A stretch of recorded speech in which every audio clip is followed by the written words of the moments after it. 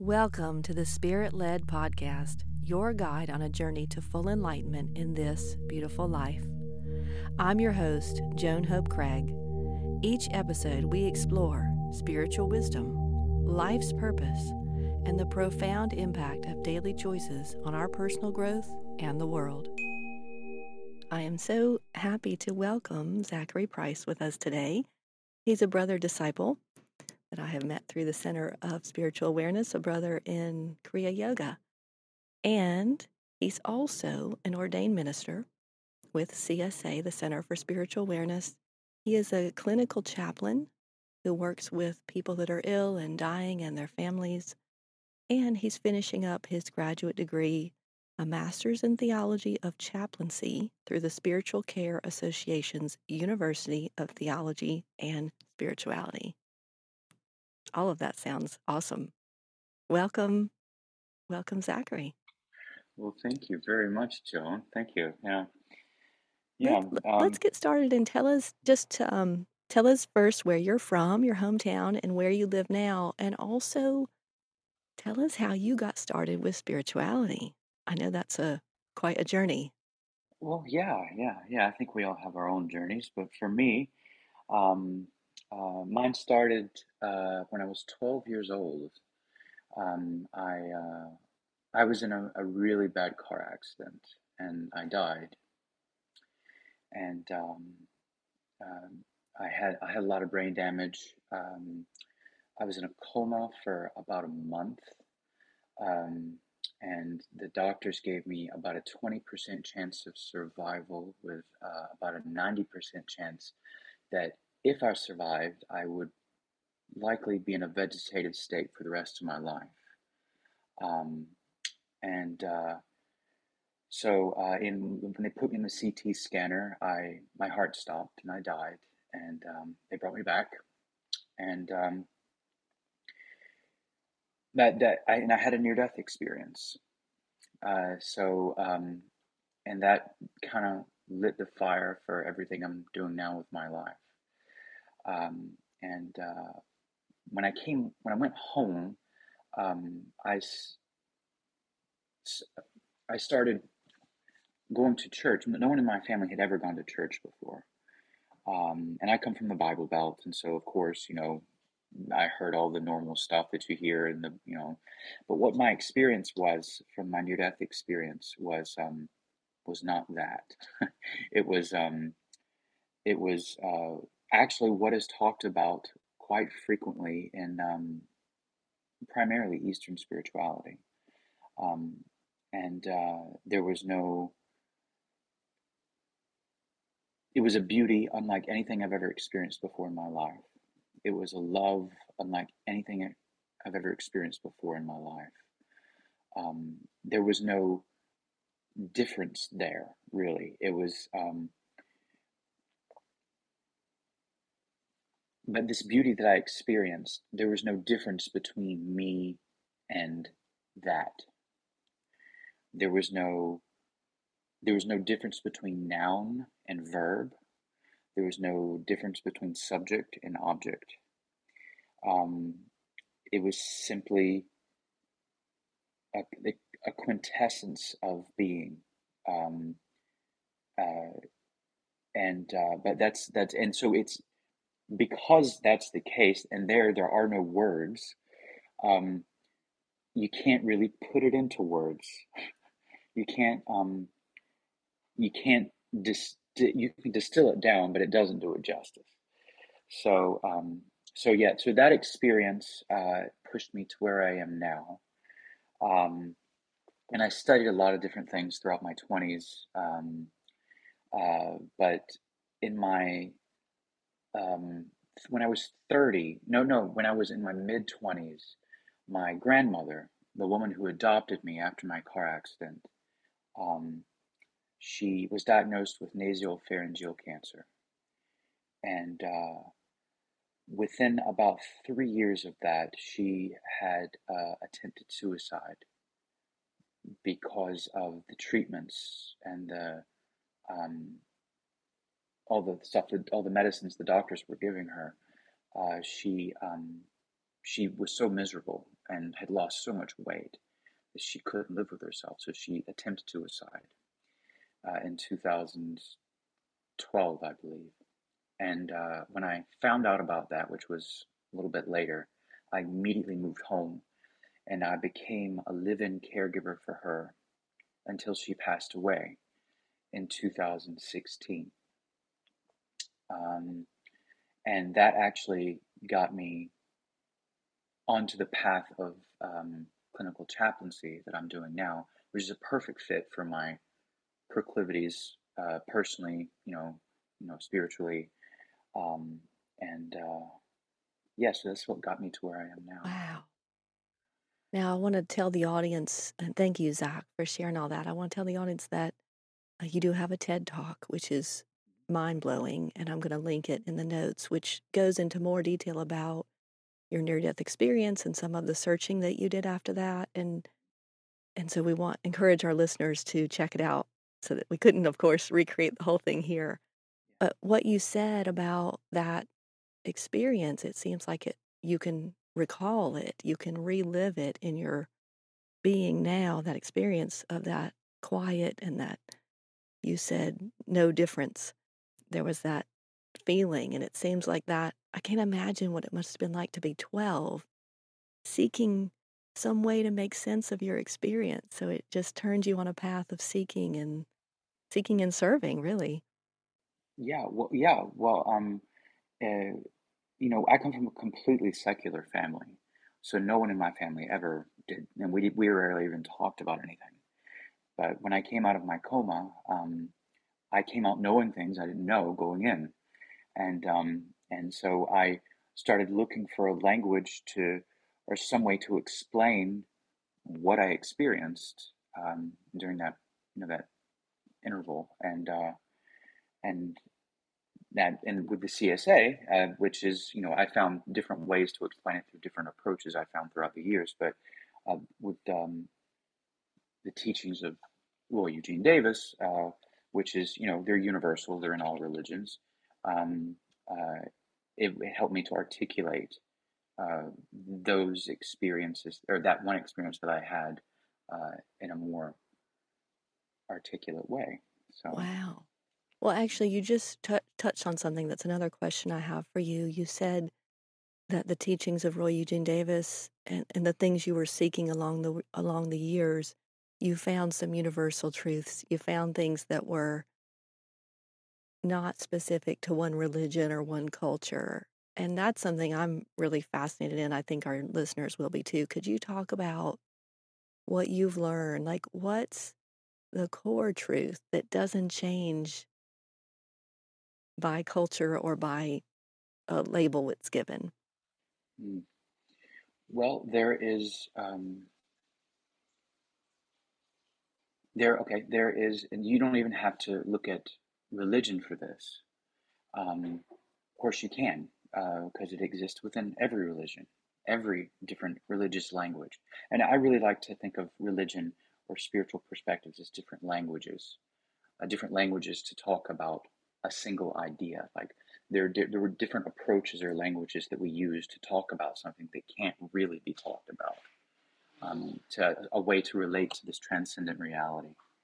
Um, well, think like for in the moment right now.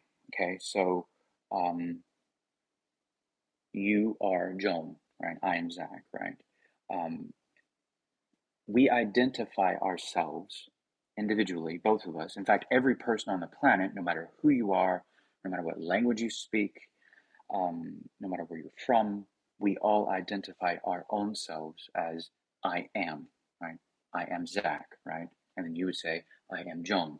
And then anyone, no matter where you're from, what language, it doesn't matter. We all identify ourselves as I am, right?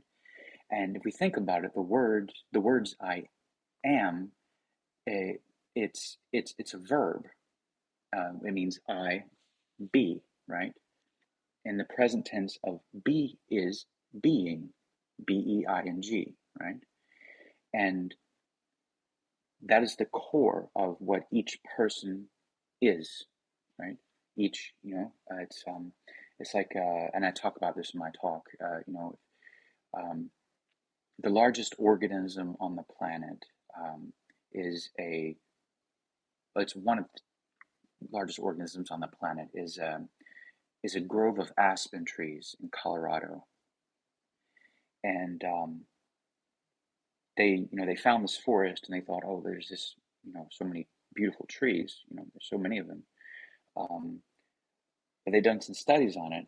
As it turns out, if you dig down into the earth and you come to the root system, not only do these roots intertwine, uh, there's actually they're all connected. It's actually only one root system.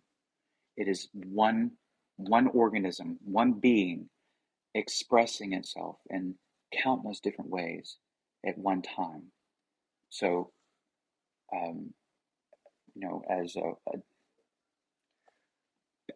parallel to that, we are kind of like that.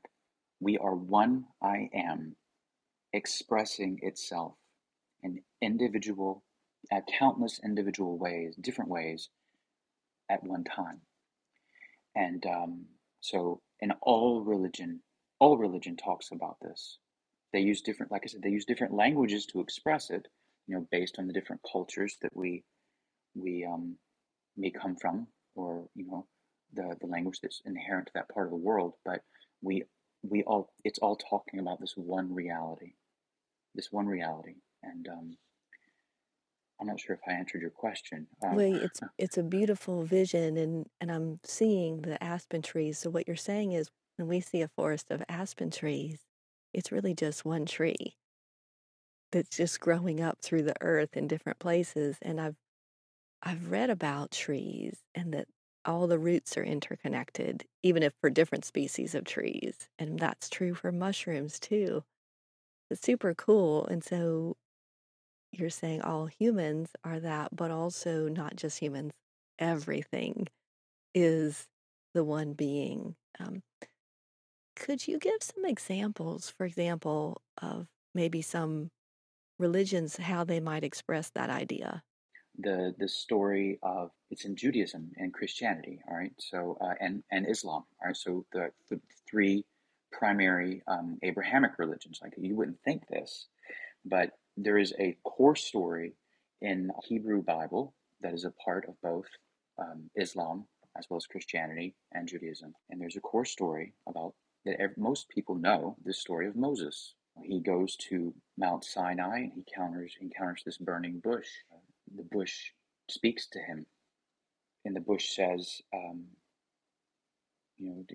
take off your shoes, go set my people free. And Moses says, of course, yes, I'll do that. But who do I say sent me? Who do I say who has the authority to do this? And the bush says, I am. I am that I am. That is my name now and for all future generations.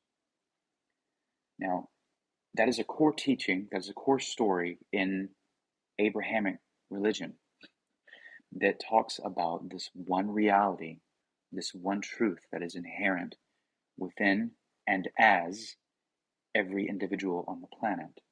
There is this I am.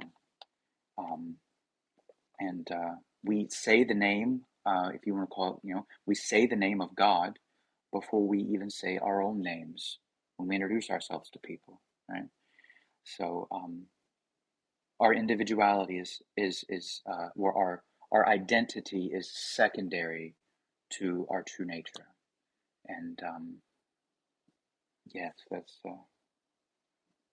an example. I could go on for other religions, but that's one. I think that's a great example that people can relate to. And I'm wondering if I have the skills to remember that as I go through my day, because how many times do I introduce myself to people? Oh, hey, I'm Joan. And if I could remember, I'm actually saying God, being, core truth, and then my name. It's helpful. Maybe that'd be a good practice if I can remember to do it. Yeah, yeah. It's I haven't really done that, but that's a good idea. Yeah. Okay, so this seems like a good segue because I know one of the things that's important to you that you're studying is this concept of non-duality, and you referred to it a little bit already with the feeling, or I don't know, the state you were in that near-death experience, and a little bit already. So talk more about non-duality, what you're learning, and what you want to share with us. Okay. Well, non-duality, as it's understood in the West, that's the term we typically use. But it actually, the practice, that reality of non-duality is actually inherent in every religious tradition, and in every, uh, from every perspective. There is an underlying universal um, core truth to everything. And um,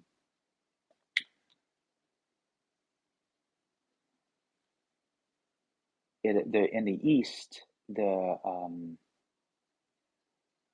word that is used is Advaita, which literally means not two. Um, and so Dvaita means two, and you know, means not. So it's a canceling out of the two, right? So it's not two. And non-duality is it is the core of, as I said, every religious tradition and every spiritual perspective.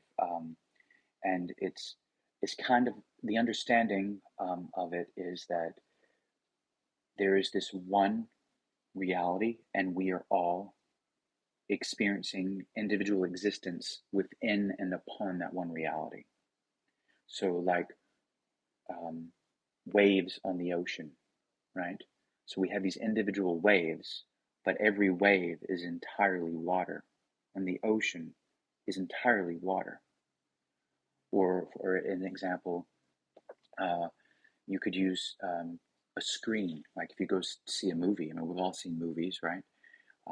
We see all this action and this beginning, middle, and end to a movie, all these emotional ups and downs, they come from our experiencing that story on the screen, and all that's changing, right? But um, the one reality that does not change, and that is the ultimate truth of what's happening in front of us, is the screen.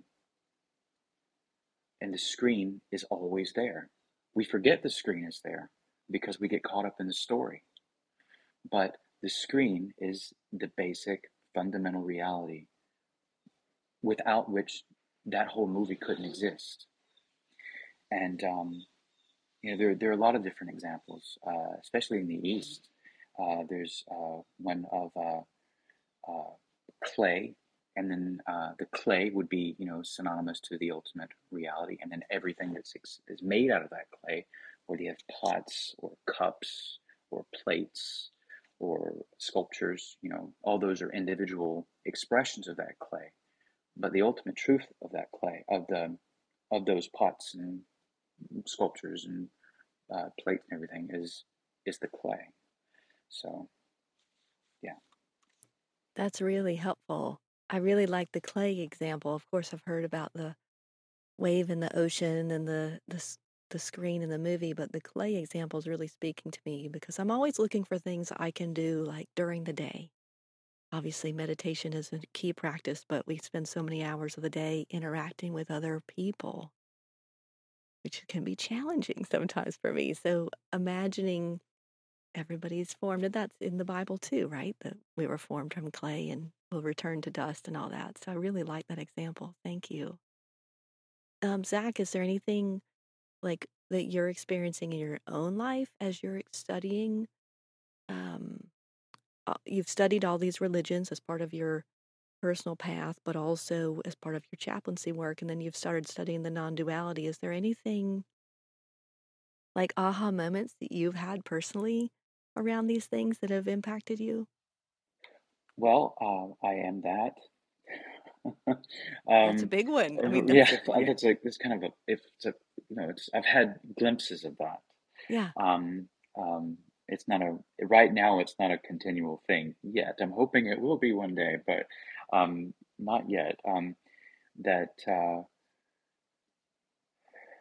especially in my meditations, they've gotten a lot deeper, especially since you and I finally were ordained this past summer.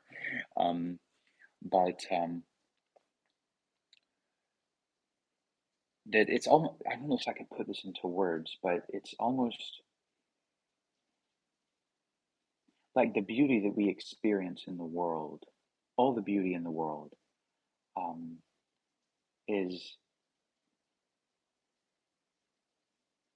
it feels, this, like I said, it's hard to put into words. Um, it feels almost familiar in some way, like it's kind of like what I was talking about with the aspen trees. That Right. everything, every expression of form, especially beauty, Mm. expression of beauty, every piece of art is an expression of one thing. That it is beauty coming out of these different forms at one time. And I don't know how many different ways I could say this, but it's there's that, yeah, and that and that beauty for me is the same. It's the same essence that is love. Right. That is the thing that connects us all. That we feel viscerally. Yeah. That there's this one beauty that binds and penetrates and connects everything in existence. And there is only this. There is only God. There is nothing else. And like I'm not like this, advanced spiritually enlightened person at all, but that's kind of how I started seeing glimpses of that after my car accident. Mm-hmm. And I've been seeing and as time went by, I would periodically have this experience of, oh, that's what I that's familiar. I remember that seems familiar from, like, I've experienced that before. And so every beautiful thing in the world is almost like a window into that reality. And so I kind of see it like every person uh, as either a mirror or a window, Mm. right? No, thank you so much for going deeper into that because what you just said is really moving. You said that for you, sometimes the aha moments happen when something's beautiful or moving in the moment. It connects you, it reminds you of that core truth, of that love, of that pure essence, and you see it through people. You see it Yeah. in people as well through seeing seeing the beauty in them. So thank you for exploring that with me. Well, could I say something else about Of that? course. Or, so if I found that even things that I wouldn't think are normally beautiful, there's something beautiful about it, and It's there's, not just things that are traditionally beautiful yeah, like a beautiful painting. It's like just a there moving is experience more. it's there's something almost like something is looking back at you, and it's through the window of whatever this beautiful thing or whatever this form is, that it's through that form that it's witnessing you. I heard this story by one of Yogananda's disciples, Kriyananda. He talked about that that he was like he was writing a lot, and there was a window, and he was looking through the window. Like, it had rained really hard one day, and then there was a bunch of mud on the window, and outside the window there was like all these flowers, and that he noticed that um, once he saw the mud on the window, he said, um, no, that it wasn't the window that was beautiful. It was what was on the other side of the window that was beautiful. And so that kind of really opened my eyes to something, that every person that we experience, every form, every piece of art, everything is can be a window into the transcendent, if we have the eyes to see, right? And I think in the Bible it says, for those who have ears to hear and or eyes to see and ears to hear, let them see or hear. And I think that kind of speaks to that idea, of, if you're willing and able to experience that, whatever dimension of that transcendent reality is right before you at that moment, then it's always there. There's not a time, there's not a place when it's not. And I think we all, based on our own places, based on our own journeys and where we are on our own journeys, um, we're able to view those things and experience those things. And the love we have also, this is another dimension to it. Like, the love we have is, um, it's a reminder of who we really are. The reason we love people is because they give us permission to experience a dimension of the truth of our being. And and they're allowing us to witness the beauty. They're helping us to surrender and be in a place where we can witness the beauty that's inherent in that moment. um, and and that happens, involuntarily, I think, because we can't help it. And I think that's what's profound about the people we love is, we don't love them because we're trying to. We love them because we can't help it, because it's our nature. And just like it's our nature to see beauty in the world, and seeing beauty and experiencing love, I think, are different angles to the same thing. But that's me. I love it. I love it all. Thank you. Well, this might be a good transition because we've talked a little bit about some other spiritual paths, other religions, and non duality. And so I had a friend recently who said, I don't really get, like, what is Kriya Yoga? How does it fit in the big scheme of things? Meaning, we've got all these different flavors of yoga, but we've also got all the different enlightenment traditions. We got Buddhism, we've got Taoism, all of this stuff. So, how does Kriya Yoga fit in the world scheme? Personally, I believe Kriya Yoga is it's the root of every type of yoga. Because Kriya means action, right? And all different forms of practices of yoga, you're performing some sort of action, right? And the action, is, so you perform the action, whatever it may be, whether you're repeating a mantra, whether you're following your breath, whether you're following the sensation, whether you're just going for a walk. It could be anything. Any form could be served as a kriya. It could. Um, but these kriyas, and they exist in all religious paths. Um, uh, what If you work with these kriyas, what the action does is it gives your mind a focus, and that allows the movements within the mind, within your consciousness, to still. And the Sanskrit word is vritti, when those vrittis finally still and no longer obscure your pure essence of being, then you're able to witness and experience the reality of that truth. And Kriya Yoga is a way of doing that. Any of the Kriya Pranayama and everything. But as I said, Kriyas, could be so many different things. But it's using that technique to still the mind and to still the consciousness, so that the light that's within you can witness it. And there's a actually a pond outside of the CSA, a little pond, a little fish pond. And I'd used a different analogy using a pond on my own, but then later on I thought I'd come up with the idea of this. But then when I came to the CSA, I found out that Roy had actually he actually was talking about the same thing. He used a similar analogy, um, and so he was talking about this pond and the leaves that cover the water, but there's a light in the middle of the pond. And so if there are a bunch of leaves and there's debris on the pond, you can't see the light in the pond. So if you can clean off all the leaves and stuff, that's what Kriya Yoga does, right? That's what meditation does. It clears all that debris so that you can witness the light within. And the way that I had initially expressed it, before I actually had learned about Roy's way, um, was that if you have this open space and there's a pond in the middle of a field, and and the pond is normally clear, and clean and pure and beautiful.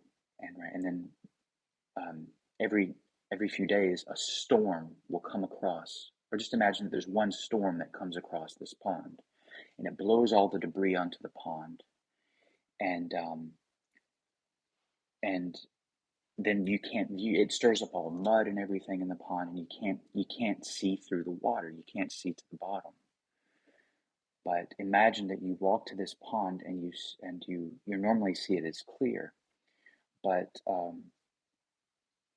you eventually, you clean off all the leaves off the pond, and the mud settles to the floor, to the seabed, and you notice something looking through the clarity of that water that you've never noticed before. That at the bottom of that pond, there's actually a chest of treasure that has always been there. You just never knew it because first of all, you never really looked into it before. And secondly, for a long time, there was a bunch of debris. So what life throws us are these storms that kind of muddy up this pond and stir up all the debris within the water. But that treasure has always been there. And it's up to us, along the journey of our lives to discover that treasure that is within. And, another thing, that's another parallel within, Western traditions, the kingdom of heaven is within. That's what Jesus said. I love the analogy about the pond, and so what I'm hearing you say is that the kriyas are any actions that clear away the debris from us experiencing the kingdom of God inside, or that inner quiet, that inner peace. And as far as like what Kriya yoga is, my understanding is it's one method or one approach of yoga, which is not a religion. It's a method. It's sometimes called a science, or it's a method.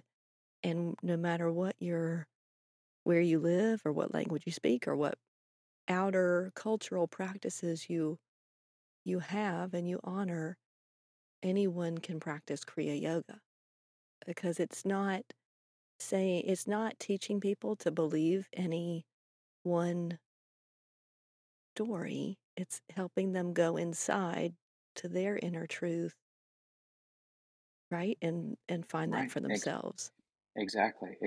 And, just like I think the Buddha said this is a quote that's attributed to him. You know, um, he told his disciples, don't believe anything I tell you. Right. I Don't read believe that. anything I tell you. You know, Don't believe anything I experience said. experience it for yourself. Figure it out for yourself. Test these methods for yourself, and then you don't have to believe. Then you know it. Then you know. And so, because belief implies that you don't know something. Right. Um, And Roy always encouraged us to know from direct experience. He said, apply what you've been taught and do it yourself. I mhm. heard him say that many times. Okay, back to the pond at CSA. I've been Sure. looking for that light for 18 years. I haven't seen the light at the bottom of the pond. Okay, so I have not seen it either. I've only been told that it's there. Right. So I guess We're believing, but we we're haven't known. believing that was something we haven't experienced. That's true. I think that we need to go back and sit quietly by the pond for an extended period. And did he ever say that there was a light there? Yes, He did. I Okay, read it. okay, okay. Well, I'll check next time I'm there. Yeah, we'll have to check on that. Maybe we'll get some comments on the podcast for anyone who's been there and seen the light. Yeah, yeah, that would be helpful. Well, thank you for everything we've covered so far. I wanted to ask a little bit more about you specifically, because one of the things I'm interested in with this podcast is, of course, the big teachings of Enlightenment traditions and Kriya Yoga, but I'm really interested in what people do, like what choices they make, um, times in their life that they had wake up calls and made changes, and things people do in their daily lives really motivate and interest me. So I want to talk about you a little bit. And as part of your clinical work as a chaplain, you need to speak all these languages and when I say languages, all these religions, right? So you've studied a lot, you've been exposed to a lot of different spiritual paths. When you found Kriya, how did you know that was a good fit for you and that's where you wanted to do some of your ministry work? Because it made sense. And I think that because they say across a lot of religious traditions, especially here in the West, what is really emphasized is belief, just like we talked about. And um, I think we have a brain for a reason, and we have a mind and a brain for a reason. And the reason for that, or having that, is to figure things out, not to follow someone like blind sheep, right? So, because answer your question, because it makes sense. Because not only does it make sense logically, it not only does it make sense spiritually, it makes sense logically, and it creates a link between the intangible and the tangible. It creates an action-oriented link that we can use to experience both of those, to merge both of those, right? Which is what yoga means, right? Yoga means to yoke or bring together, right? Um, and uh, and and it was almost like when I first read some of Roy's stuff, it was almost like deja vu that I experienced. It was almost like, I've heard this, or it just this I know this is true. Like it resonated with me personally. So yeah, does that answer your It question? did. So what I'm hearing Okay. you say is it made sense, but also you knew by knowing, you just knew it. And I Yeah. think that's Yeah. right for so many choices in life. When I look at my own life, some of the most important choices I made weren't based on facts or data. It was based on, oh, this is right. You just know. You just know. Yeah. Right. Let's talk a little bit about your ministry and what you're doing, how people could get involved with you, that kind of stuff. Okay. Well, I am. I'll be teaching. I think you'll. Will you also be teaching this summer? You'll Yep. also So be we teaching this have summer. some Korea Yeah. retreats coming up at Yeah. We have some CSA, recre. which are going to Mhm, be awesome. I've seen the lineup. I want to be there all mhm. summer. I Yeah. can't be Me there every too. week, but I'm going to try to go for about 3 weeks if I can. But so there's that lined up. I teach meditation, and the new year I'm actually starting two new groups in my town. oh, and tell Um, us I think we didn't cover that yet. Tell us where uh, you are. I live in Valdosta, Georgia, in Okay. southwest Georgia. And so you said you're starting some new meditations in the new year. Yes, yeah. In the new year, I am starting. I've so I'm starting to teach a meditation group. This is going to sound odd, but it completely aligns with this line of thinking. I'm teaching meditation every Wednesday evening at a hair salon. But so that's one, and then I also hold meditations with all the retirement facilities and nursing homes in the area. I actually This is something I didn't speak about earlier, but while I've been finishing my master's, I at the same time was completing my second undergraduate degree in piano. And so what I do about 2 or 3 times a month is I go to all the retirement facilities in Valdosta, and I play the piano for um, for the residents. And I also meditate with them and I pray with them, and so I do that. And then I will also be starting back up my online gatherings, Zoom gatherings, in the new year as well. Oh, great. I'd like to be invited. So maybe how can people get in touch with you? Maybe we could link that in the notes, but how can people get on a list to find out about this stuff? Okay, just email me at Zackary, Zackary, dot David, is David dot Price, Price, at iCloud.com. Cool. And we'll link it in the notes in case somebody can't grab that, so they can email you and then they can find out, because I'd like to know about the online meditation as well for people who are not in the area. So I know you do meditations every Wednesday, right? I'm every Wednesday morning, and then also we can encourage our listeners to go to the CSA calendar on the website, because they can see all of those things, and then of course you and I are in the Sunday rotation Yeah. as well, which is an honor, right? Yes, it really Great. is. Okay. I want to ask just a couple more questions about you, and we'll head towards wrapping up. So one question that I'm curious about is, what is your personal purpose? My personal purpose is um, to wake up, to realize my true nature, God realization, self realization, and then through everything I do in life to help others to have that realization for themselves as well. Um, and I do that through teaching. I do that through ministering to people who are, um, going through difficult times, and then also my chaplaincy work. Right. So yeah, I don't know if we talked about that, but my We actually haven't talked about the chaplaincy work, so if you could maybe briefly touch on what that means, for maybe not everyone knows what a chaplain does. well, I'm a clinical chaplain. So, and that's what my graduate degree is, focused on. Um, and so basically, what a clinical chaplain is it's a cross between a minister and a therapist. Mm, So, important. Gosh. so what I do is I'm working with people who are either dying or are gravely ill, um, or have been injured or are sick in some way, and I also work with their families. And as I work with the patients, I figure out what their belief system is, whatever that may be, whether they be Christian or Hindu or Buddhist or Muslim or atheist or agnostics.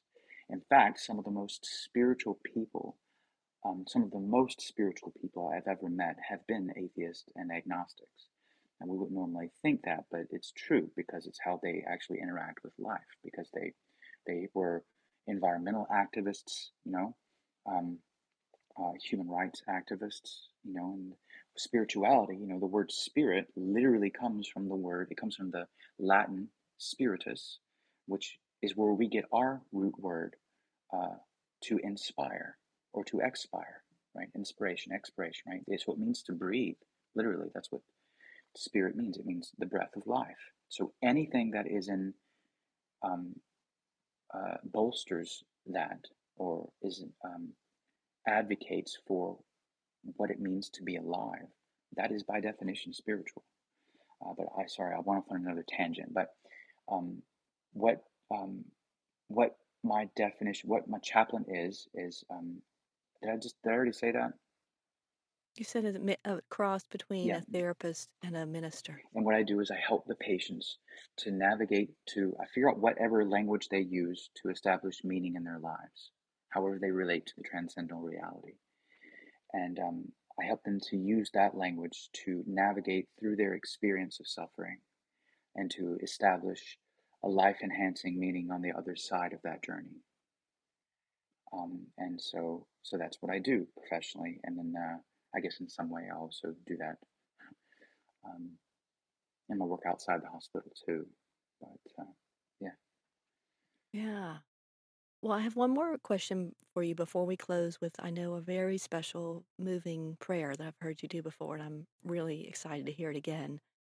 And that's just, if you would share anything like practices, habits, or routines that you have that might be helpful for the audience, and selfishly for myself, to hear, what anchors you in your experience of this being that we talked about today. Okay. Well, I everything in my life at this point has become devoted to self-realization and God realization, helping other people.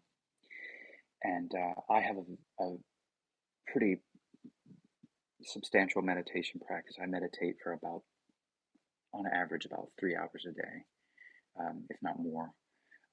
And I've noticed that, the longer I meditate, the more time I actually have in a day, which seems counterintuitive, but is true because, meditation slows your mind down. Um, but yeah, I take time. I do something that I guess you could call um, burst meditations, or so I'll take 5 minutes periodically throughout the day, and I'll sit and or micro meditations. That's a better term. I'll sit for 5 minutes and quiet the mind. Just in the midst of while I'm doing something, I'll just stop and then allow.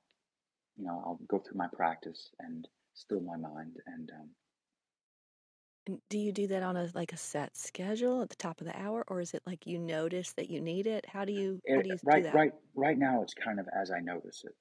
It's not really a concretized thing. It's just kind of like, oh, I'm feeling a bit scattered right now. So let me stop, and then I'll stop.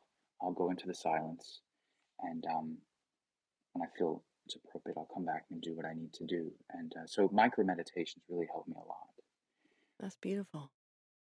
That's a really approachable practice for people, I think, during the day to take 5 minutes. Well, is there anything else you want to share before we introduce the closing prayer? Um, no, no, I just well, I would like to say something. I would like to kind of introduce our names for one another that we haven't talked about. Yeah, We haven't tell talked. us, tell the audience about our nicknames. So when we got ordained, Joan and I don't know who said it first, but we were kind of like, after were ordained, like we were like saying, "Oh, Brother Zach, Sister Joan." So we just started kind of calling each other Sister Joan or Sister J, and Brother Zach. And so you call me, what do you call me? You call me I call you Brother Z. Brother Z, and I call you Sister J.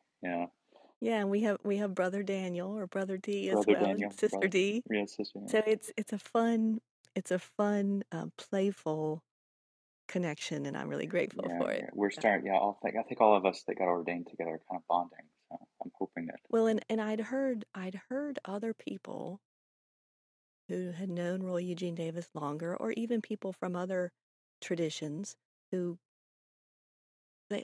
I'd heard them call each other brother and sister disciples, Hmm. Hmm. but I didn't really feel it until we all met each other, our small group, and it's a wonderful feeling. Yeah, it is. It really is. Yeah. Well, thank you for sharing that. And so I'm so excited for people to hear the Lord's Prayer, and I know that Zach, first I'm going to ask you to talk about it, but I'll just say I won't speak again after the prayer because I want people to just feel it. And if you're not driving or walking, I hope you can close your eyes and listen. So before we go to that, Zach, I'll just say thanks for being on the Spirit Led podcast. I hope you'll come back, be here again. And so, in closing, tell briefly how this prayer came into your life, how you co-created it with God, and then we'll just listen, and then we'll end the podcast with the prayer. Okay, so if you were listening to Jesus actually speak this prayer to his disciples and the people that he taught it to, the words you would have actually heard would sound something like this: Abun de Bushmaya, Neth Kadeshmak, Tete Makuthak, Nefwe Sefyanak, Aikana de Bushmaya, Afbarahak, Havlan Lak Masumkunan Yamana, Wash Boklan Khalbain Waktein, Aikana Davkanan Shpokan Khayabin, Wela Telan Natsuna, Elan Patsan Min Bisha, Meto Telaki, Makutha, Wahaile Watish Bukta, Lalam Amin, Amen. Now, those are the words you would have actually heard if you were there. Um, and I have studied about 20 to 30 different versions of the that are taken from the original Aramaic.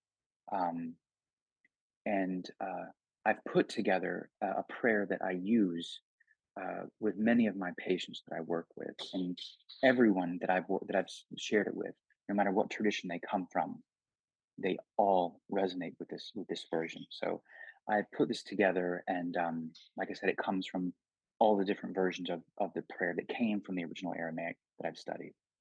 And so in this, I think that this prayer aligns very closely with non-dual teaching, with yoga, with Eastern teachings and Western teaching. So here it is. Source of all sustenance and life, carve out a space within our hearts wherein your presence may abide. Breathe into us the life of you so that we are inspired. Increase in us the strength of you so that we may be empowered on our mission. Endow in us the wisdom to produce and share what each of us needs to grow and flourish. Untie the tangled threads of our judgments as we release others from the entanglements of past mistakes. Do not let us digress from our true purpose, but may we be ever aware. You are power, fulfillment, and wholeness itself. As the illusion of our separation is dissolved, and we are made whole once again and for all time, sealed in trust, truth, and faith, and may this be so. Amen. Thank you for tuning in to the Spirit Led Podcast. Special thanks to our producer, Monty Craig. Please subscribe to catch upcoming episodes. For support in your awakening journey, visit our sponsor, the Center for Spiritual Awareness at csa-davis.org. We offer online group meditations, classes, and in-person retreats at our headquarters in Lakemont, Georgia. Once again, that's csa-davis.org. Until next time, remember your pure essence of being, an eternal relationship with the infinite.